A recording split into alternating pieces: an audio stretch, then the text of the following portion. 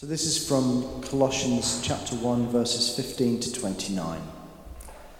The Son is the image of the invisible God, the firstborn over all creation. For in him all things were created, things in heaven and on earth, visible and invisible. Whether thrones or powers or rulers or authorities, all things have been created through him and for him. He is before all things, and in him all things hold together. And he is the head of the body, the church. He is the beginning and the firstborn from among the dead, so that in everything he might have the supremacy. For God was pleased to have all his fullness dwell in him, and through him to reconcile to himself all things, whether things on earth or things in heaven, by making peace through his blood shed on the cross. Once you were alienated from God and were enemies in your minds because of your evil behavior.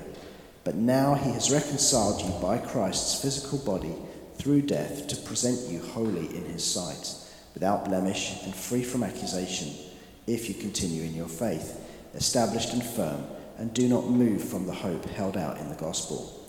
This is the gospel that you heard, and that has been proclaimed to every creature under heaven, and of which I, Paul, have become a servant. Now I rejoice in what I am suffering for you, and I fill up in my flesh what is still lacking in regard to Christ's afflictions, for the sake of his body, which is the church. I have become its servant by the commission God gave me to present to you the word of God in its fullness, the mystery that has been kept hidden for ages and generations, but is now disclosed to the Lord's people. To them God has chosen to make known among the Gentiles the glorious riches of this mystery, which is Christ in you, the hope of glory. He is the one we proclaim, admonishing and teaching everyone with all wisdom, so that we may present everyone fully mature in Christ. To this end I strenuously contend with all the energy Christ so powerfully works in me.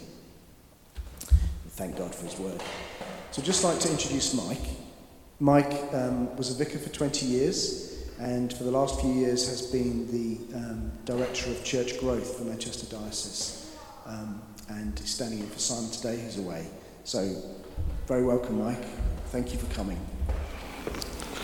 Great. Thank you for that welcome. It's lovely to be with you today, and it's great to have you all here this morning, whether you're long-time people from the area, whether you've recently moved to the area, or whether you're visiting for today, or whatever your situation, it's really good to have you around, and to start to build something new at this time on a Sunday morning is really exciting. And I've got a really strong sense that exciting things are going to be happening in this place in the years to come, which is brilliant.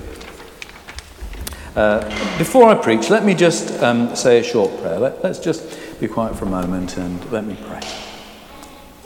Heavenly Father, I pray that you will take my words and speak through them, and I pray that you'll take our hearts and speak a fresh challenge to them this morning. Amen. And the other thing just to mention is if there are any noises from any children or anything, that's absolutely fine. That's great. We like that sort of thing. I'm going to tell you, I've got a friend who's a church leader, and he once visited a school to lead an assembly. And after the assembly, a girl came up to him because she wanted a bit of a quiet word. And it was around Christmas time, and this friend, the church leader, had been giving a talk on the meaning of Christmas.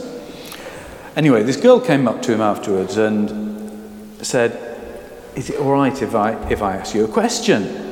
And he said, yeah, that's fine. She said she'd never heard the story of Jesus before. It was completely new to her. And she had a question.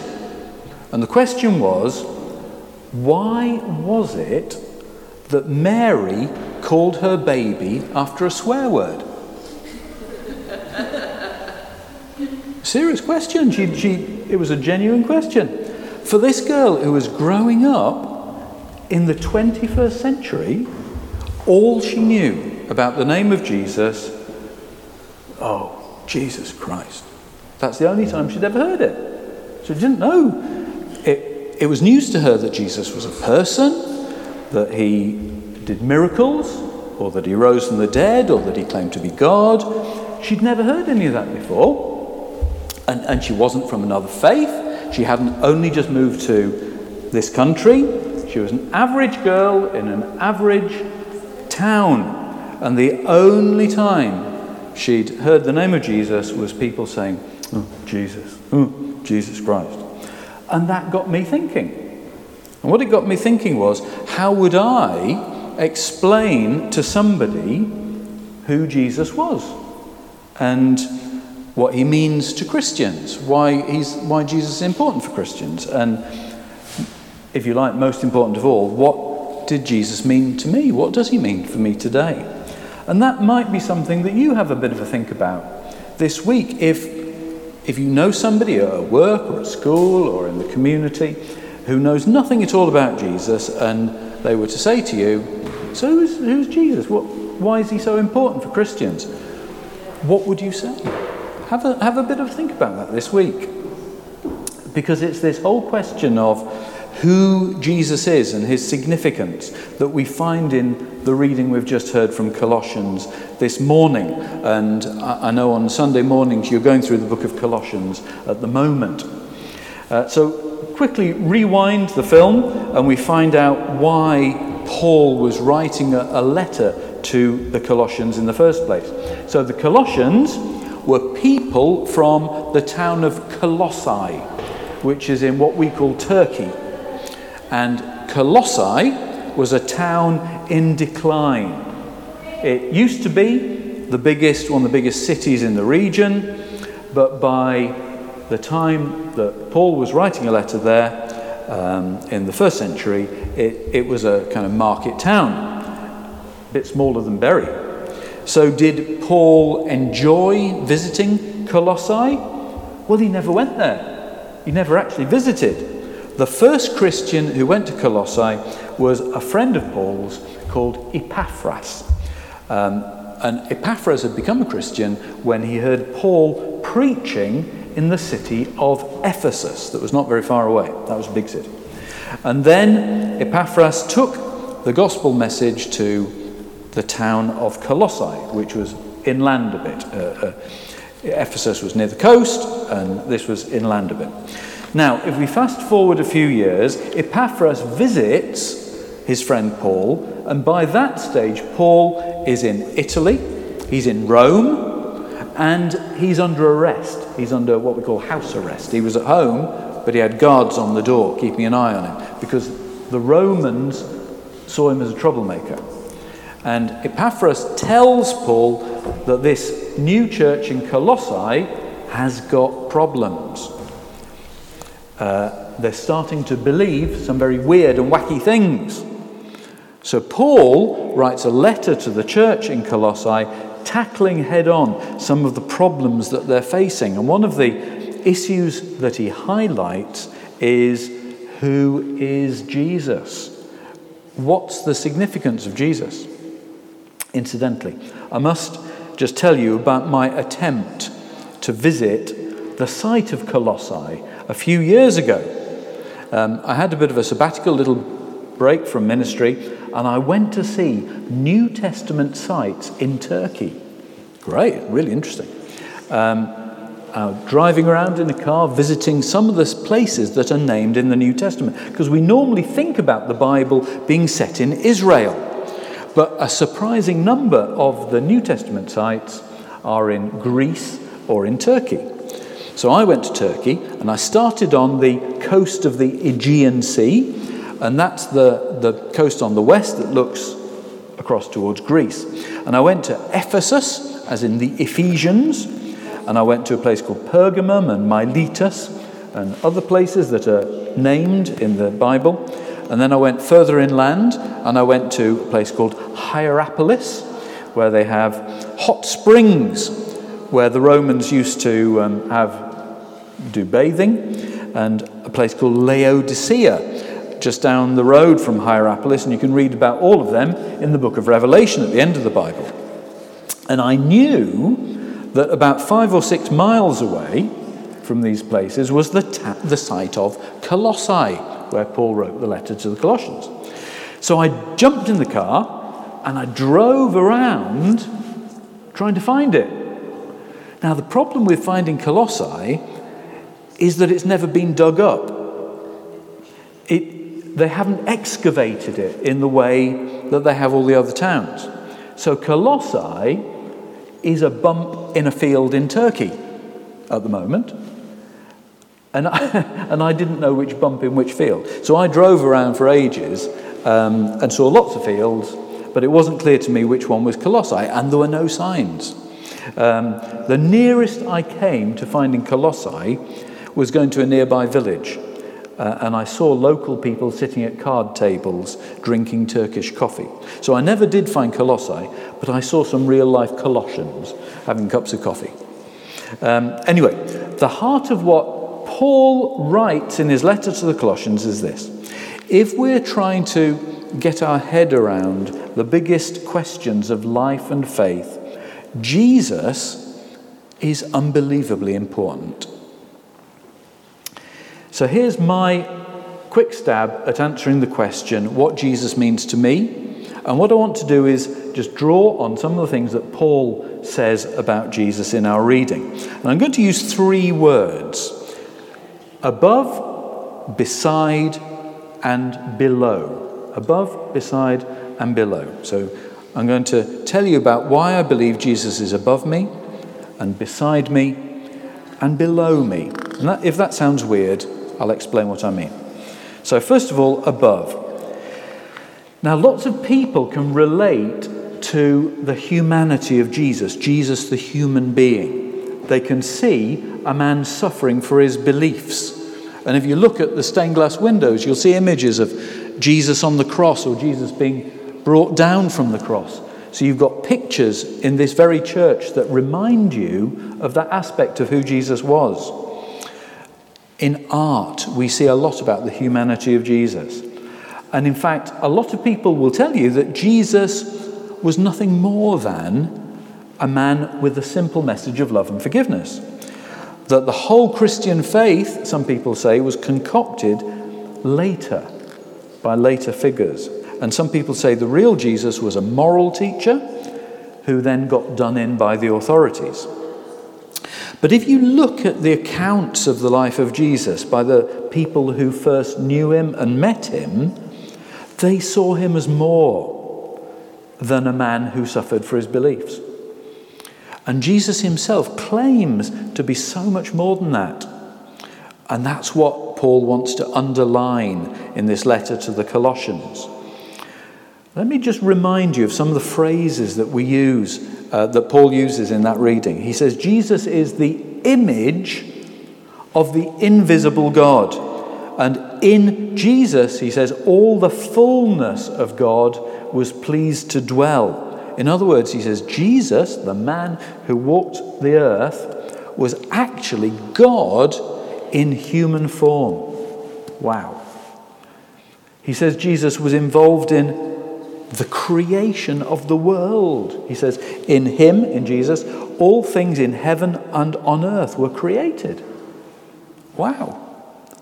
He says, Jesus is above all earthly powers, thrones or dominions or rulers or powers, Conservative Party elections.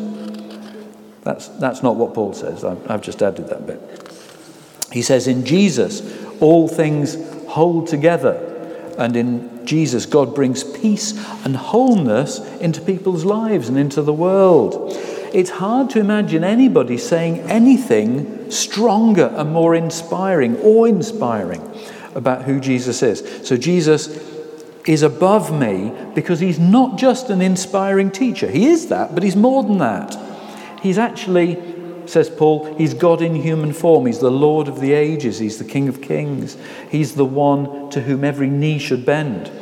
And that's the central truth in the Christian faith, that Jesus is really important. Jesus is God in human form.